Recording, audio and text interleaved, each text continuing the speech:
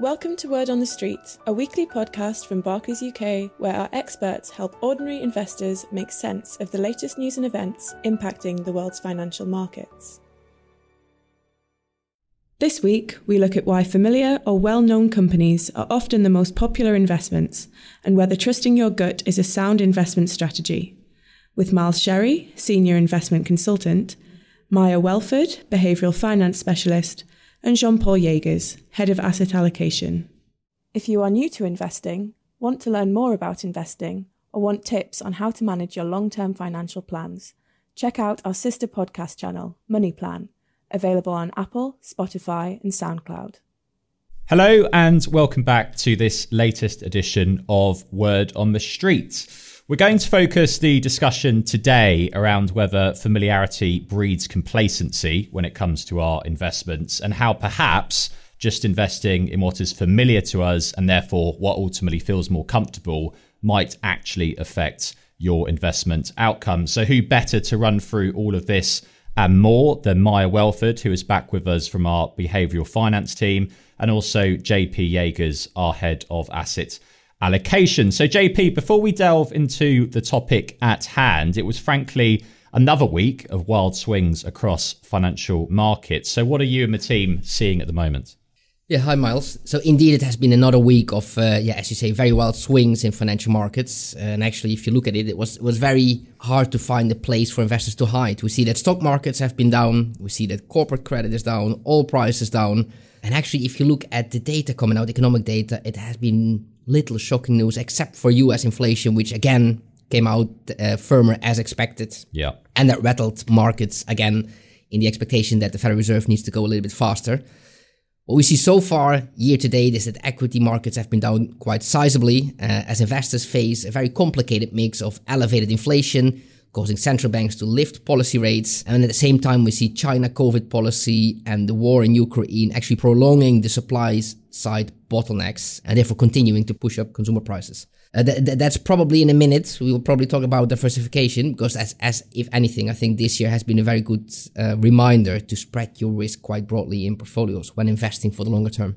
Yeah, no, absolutely. So that's a good recap on the week just gone, I suppose. But if you do want more detail, have a look at the monthly market insights with Phil and Will, where they kind of reviewed last month in a bit more detail. But Maya, turning to you, thanks again for joining us today. It's always great to hear about markets, but equally it's important to remember that sometimes how we actually react to them may have a big impact on potential investment returns. So when we think about this idea of familiarity, what are we actually really talking about? Yeah, definitely. Hi, Miles. Hi, everyone. And thanks for having me back on the podcast. So to bring the phrase better the devil you know to life, it's usually easier to deal with a difficult situation or a person that you know rather than an unknown alternative, which could actually be worse. So this phrase has familiarity bias at its core, and it's all about the tendency towards the familiar. So essentially, it helps us to feel more comfortable and more certain. Generally, people don't like feeling uncomfortable and uncertain, so we naturally want to avoid situations that make us feel like this. This phenomenon might show up when investments are made in well-known companies, such as large household names like Tesco. Obviously, that's not investment advice. Or when there's a preference for local investments over international ones. And this bit is known specifically as the home bias. This isn't actually hearsay either. There have been numerous academic studies into these biases. To provide you with an example, individual investors in South Africa were shown a series of familiar and unfamiliar companies. And they were actually more likely to prefer investing in those companies they were familiar with. And just reflecting on JP's update and how investors might be particularly experiencing uncertainty at the moment, being drawn to the familiar provides comfort during times of uncertainty. So at times like this, it could be more of an issue. Got you. And look, it's obviously sensible to invest in companies one knows about from a financial perspective. Of course it is. That makes sense. But when might we see negative impacts resulting from the familiarity bias? I should probably add, I expect you're going to reference some names here. And as ever, it should be noted that these are purely for to bring the discussion to life and should not be taken as a recommendation to buy or sell the shares. Absolutely, Miles, that's right. So while it's obviously wise to invest in companies you're comfortable or confident in from a financial perspective, negative impacts of this familiarity phenomenon arise when feelings of certainty are invoked by factors other than the financials. And then these feelings are then translated as meaning that it will be a good financial investment. For example, if you feel really familiar with Netflix because you might watch shows on there, but don't actually know anything about their financials, it might not be the best investment out there. Obviously, I use Netflix purely as an example and in light of their recent fall in share price to demonstrate that financially, investors might be better off investing elsewhere, even though Netflix is obviously a very well-known brand. And as I said, it can't be taken as investment advice.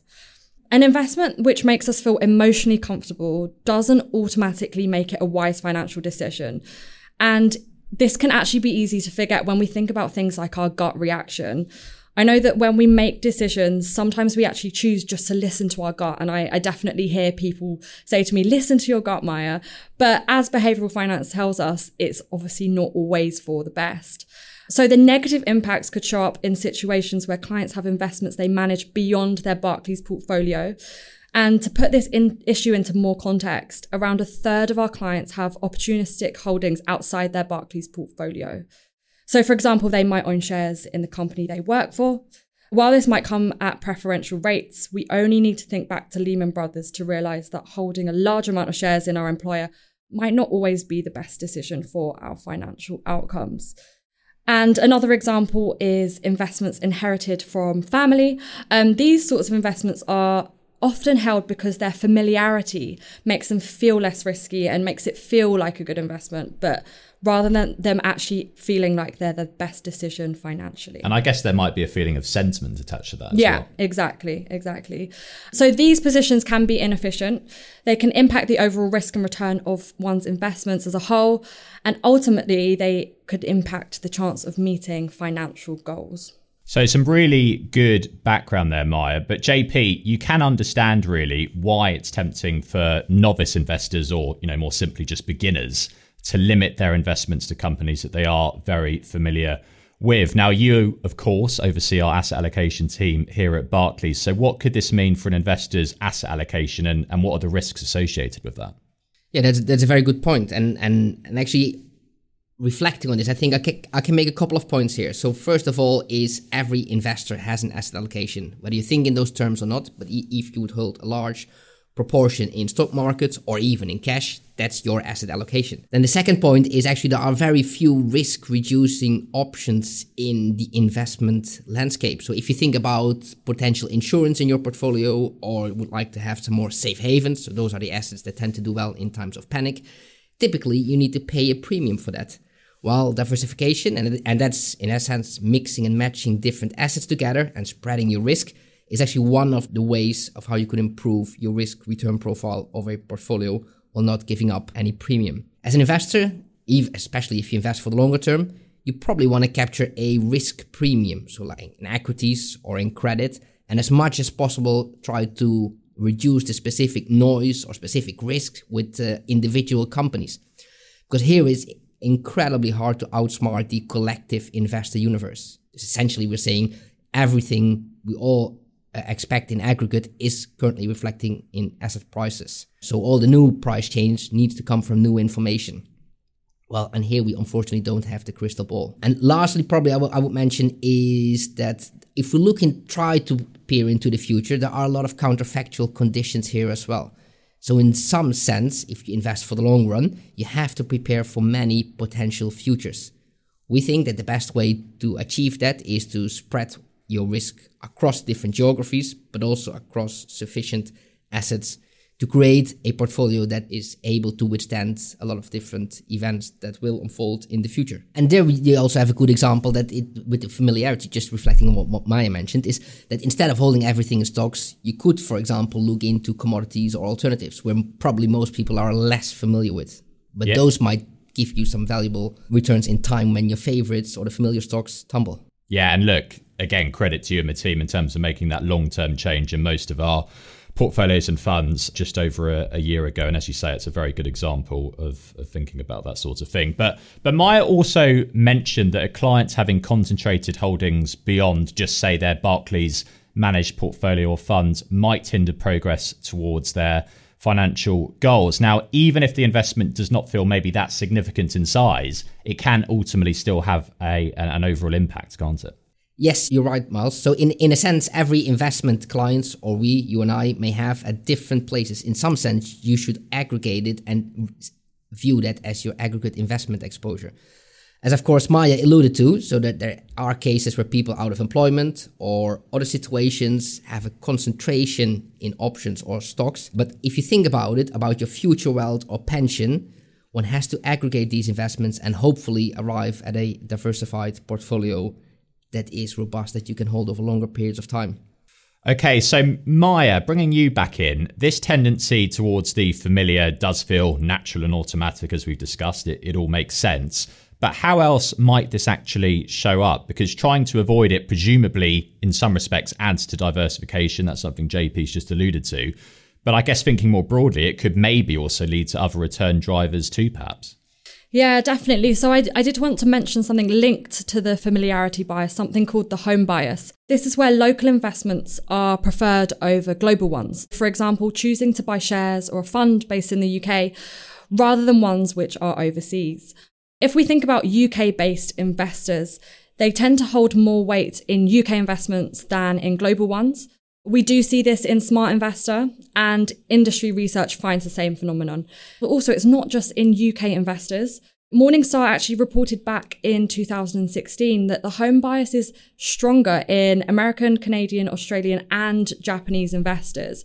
This home bias issue is very much a global one. I do want to flag, though, that all this talk and therefore increased awareness of the home bias might actually be reducing it in the longer term. For example, thinking about UK clients, the Investment Association reported between 2010 and 2020 actually a fall in the proportion of UK equities and a growth in international ones.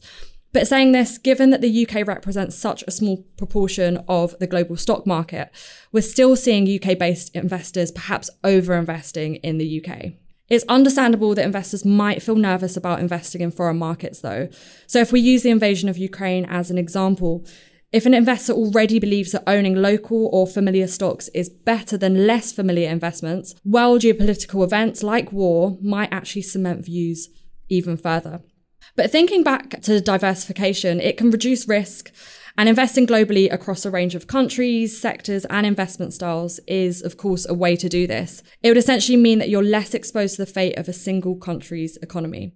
JP, I'd actually be interested to hear from your perspective about the effects of home bias, particularly for a UK investor, and then also the benefits of global diversification. Yeah, good question, Maya. So in our philosophy, we feel that the best way to build a portfolio is to start off with a global diversified portfolio, especially if you invest for the long term. We know that crises will come and go, and they will come and go at different moments at different parts of the world. So we've seen the Eurozone crisis, the US debt crisis, an earthquake in Japan, Brexit, etc. So we think that if you have a carefully selected portfolio, where there is sufficient diversification, so across the different assets, and you consciously choose what unique exposures you add in that portfolio, you stand the best chance of preparing your investment portfolio for the many futures that portfolio will face. That's also one of the reasons why if we tilt in our portfolios, and that's our tactical asset allocation, we do this with humility. So in a sense, we respect the SAA, so the strategic asset allocation, we respect the portfolio profile, and thereby avoiding dominant views, either long-term nor short-term. Absolutely. So look, it seems like investing in the familiar, such as in companies we know or those that are close in proximity to us, can feel like the right thing to do. But as we've just discussed, it might not actually be the right thing to do. But Maya, have you got any kind of final thoughts for us to share? Yeah, thanks, Mel. So while investors will naturally continue to seek the familiar, as we have touched on today, there are, of course, benefits to embracing what's unfamiliar.